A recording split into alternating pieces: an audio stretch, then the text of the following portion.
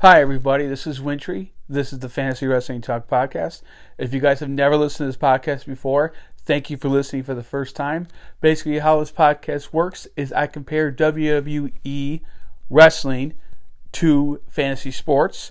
I basically tell you who to start, who to sit, and who had a good week and who had a bad week in terms of fantasy.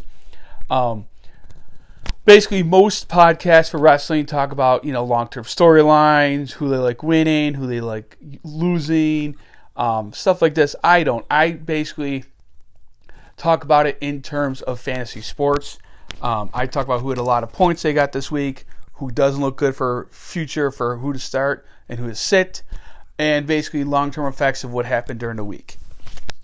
So before we get going, the first thing I like to talk about is 3 major things we learned during this week. These are fantasy related, so they may not be matches, but in the long, grand scheme of things, they have long-term effects in terms of fantasy. The number 3 thing we learned is Gable and Otis won the Raw Tag Team title over RK Bro. It was just a matter of time till RK Bro eventually are going their own separate ways, and you knew they were going to combust eventually. I thought it was going to happen a little closer to WrestleMania than the Rumble, but that's good for them. Good for the Academy. The number two thing we learned this week, general thing, is Xavier Woods is out indefinitely. Without him, Kofi loses a lot of his value, because I don't know what they're going to do for Kofi. He has been, I don't want to say handicapped by Xavier Woods by being in the tag team division with the New Day, but since Big E's by himself, Kofi can handle it by himself, but I don't know about long-term perspective for him for getting the points that you need for him. And the number one thing we learned is we now have a number one contender for the SmackDown titles. I'll explain why this is more of a long-term thing than what the number 3 step was. Ivar and Eric are the number one contenders. They won a fatal 4-way. They get to fight the Usos. They're probably going to fight them next week or after the Rumble. I can't see the Usos defending the title at the Rumble. But this is one of those things where it's not like immediate, but it might be a couple weeks down the line, but now you have number one contenders. Okay. There was a lot of stuff to process this week for studs and duds. I'm going to try to go through it pretty quick, but basically there's a lot of numbers and stuff I can throw at you. But I try to narrow this down as much as I can to my top 3 fantasy studs and my top 3 fantasy duds. Studs are kind of, hey, who had the best week for points?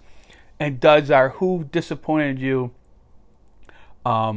either in the short term, long term, or something totally you didn't expect at all.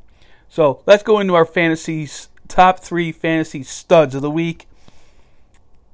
Number 3 is Doudrop. She won a triple threat number one contenders match. She gets to be the number one contender against Becky Lynch for the Raw Women's title. I didn't see Bianca Belair winning that match because I think that she's going to win the Rumble or some way to sneak in at WrestleMania. I didn't see Liv Morgan winning a match of any kind of value. So Doudrop kind of had to be the extra person that was probably going to have to win this match. Becky Lynch will probably be Doudrop. I can't see Doudrop winning this match at all. But at least it's somebody different. And Doudrop finally gets her title match. She might get a little hot streak before she fights Becky Lynch. But in the long term, I can't see her winning. But good for her. Number two fantasy studs are Eric and Ivar. Like I said, they won a number one contenders match. Most people that don't do any points for if you win a number one contenders match, you just throw that out the winner. But it was a fatal 4-way, so you won specialty points for that. Like I said, they have a chance of beating the Usos, but even if you don't factor in them winning the title at all, you got points for them winning a very weak division number one contenders match. You got points for the specialty match, so good for them. I don't see a lot of people that actually have them on their rosters, but people might jump up and try to snatch them just because they think they have a chance to beat the Usos. For not having a lot of faces in that division, they're the best of the best. So, I mean, it's not really saying a lot. And number 1 fantasy stud is Gable and Otis. Like I said, they won the Raw World. They run the Raw tag titles. Good for them. Good for the Academy. It basically ends RK Bro as a tag team. They might get 1 or 2 more matches in, but they're basically done. So, good for the Academy. It mixes things up eventually. I think in the long run, it's going to help a face tag team like the Street Profits get more title shots, or Dominic and Ray, by having Gable and Otis win. So, they're more of a patchwork, short-term tag champions, but good for them. I'm gonna see people jump on the Otis bandwagon. I've been saying you should jump on Otis when you get a chance. Gable is a different story, but good for them. They got a lot of points. Now my top 3 fantasy duds of the week. Number 3, Kofi. This is his first match without Xavier Woods. Lost to Madcap Moss. This match, I don't know if it's more of Kofi wasn't ready, or Madcap, they want to build him up. This shouldn't have happened. Kofi should have beat him. I'm like, oh, okay, then they're going to have him fight Corbin. No, it didn't make any sense. Bad for Kofi. Bad for short-term storyline for him. It just shows that Kofi Mania is dead, and he has no momentum as a singles wrestler, and they have to figure out what they're going to do with him.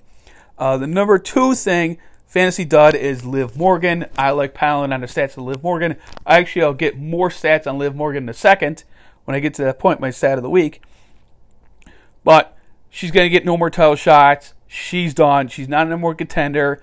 She's done. Just cross her off your board. I've been saying this for like a couple weeks now. I can't see her get any more shots at the title. So, whatever. She's done.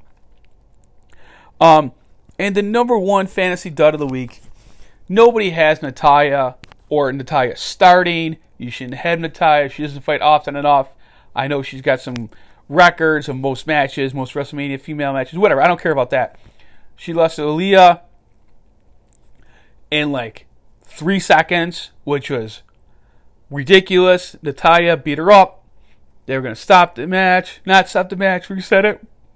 Aaliyah won in by roll-up. Natalya just looked bad.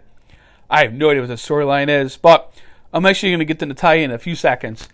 But as of right now, she's my fantasy dud of the week. Just because it's like 3 seconds and like 3.17 seconds or whatever it is. Okay. Now let's get into last week's start and sits. I had a real bad week. I'm trying to see what I did last week to try to make up for it. I said to start Seth Rollins. They kind of had to build up some kind of Seth Rollins angle against Roman Reigns. I said he was going to fight one of the Usos. I actually was wrong on that. He fought Big E on Raw. He won the match. And then he showed up on SmackDown, did a little shoot interview with Roman Reigns. Usos came out, but whatever. He did have technically one match during the week. He got a win. I'm going to count that as being correct. I said to start Charlotte. She had to have a new contender. Basically, that's off the board. They don't know what they're doing with this. She didn't have a match. I got that wrong. That was a bad start. I said to sit Dolph Ziggler, and I also said to sit Apollo Crews. Both of them won in the same match. It was a 6-man tag match. Ziggler, Crews, Rude against Priest and the Street Profits. I said Crews hasn't won anything back in a while. I said the Ziggler rivalry against Damian Priest should be over. I guess they're going to try to make this a little bit longer. Whatever. I got that wrong too, because I picked them both to lose. So out of my 3 picks, Rollins I got right. Charlotte I got wrong, I guess, for not fighting. And then Ziggler and Crews, I got those both wrong. So it was not a good week for my picks for last week. I'm sorry. I don't understand why they're continuing these long storylines before the Rumble, but whatever. This week I'm going to go a little off the board. I was going to pick Otis. I'm sorry. I'm saying it wrong. I was going to pick Omos, but I think he's going to pad his stats against jobbers. I'm not going to pick him. I think that's a too easy pick. I like going a little off the wall. So I'm going to start Natalya. My reason is she's going to try to get a return match against Aaliyah. She can't lose back-to-back weeks. It just kills her momentum. If she had AL, I'm going to start her. just because I think she's going to wedge herself into another rematch this week.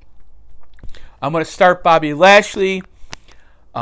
He got attacked against the Hurt Business. I guess they're still called the Hurt Business. Alexander and Benjamin. I don't know what they're called. It's tag team because they're the Hurt Business, but they attacked the Hurt Business. But I think he's going to fight one of them or both of them in a handicap match or a singles match this week to get revenge on attacking him. I'm going to take Bobby Lashley. I'm going to sit Shanky and Mahal. They did their one tag team match this month. They're going to be out of the picture. They're not going to be on the show. They're going to even be on SmackDown. I'm going to sit Sonya Deville. Now, they're going to have, finally, maybe, the Naomi-Sonya Deville match this week, allegedly. I think Sonya Deville is going to either get counted, if they have the match, if she's either going to get counted out or she's going to get DQ'd, and Naomi's not going to get the revenge match she actually wants. So that's my logic in sitting Sonya Deville. I can't see a lot of people actually have her anyways, but she's going to be my sit of the week, my other sit.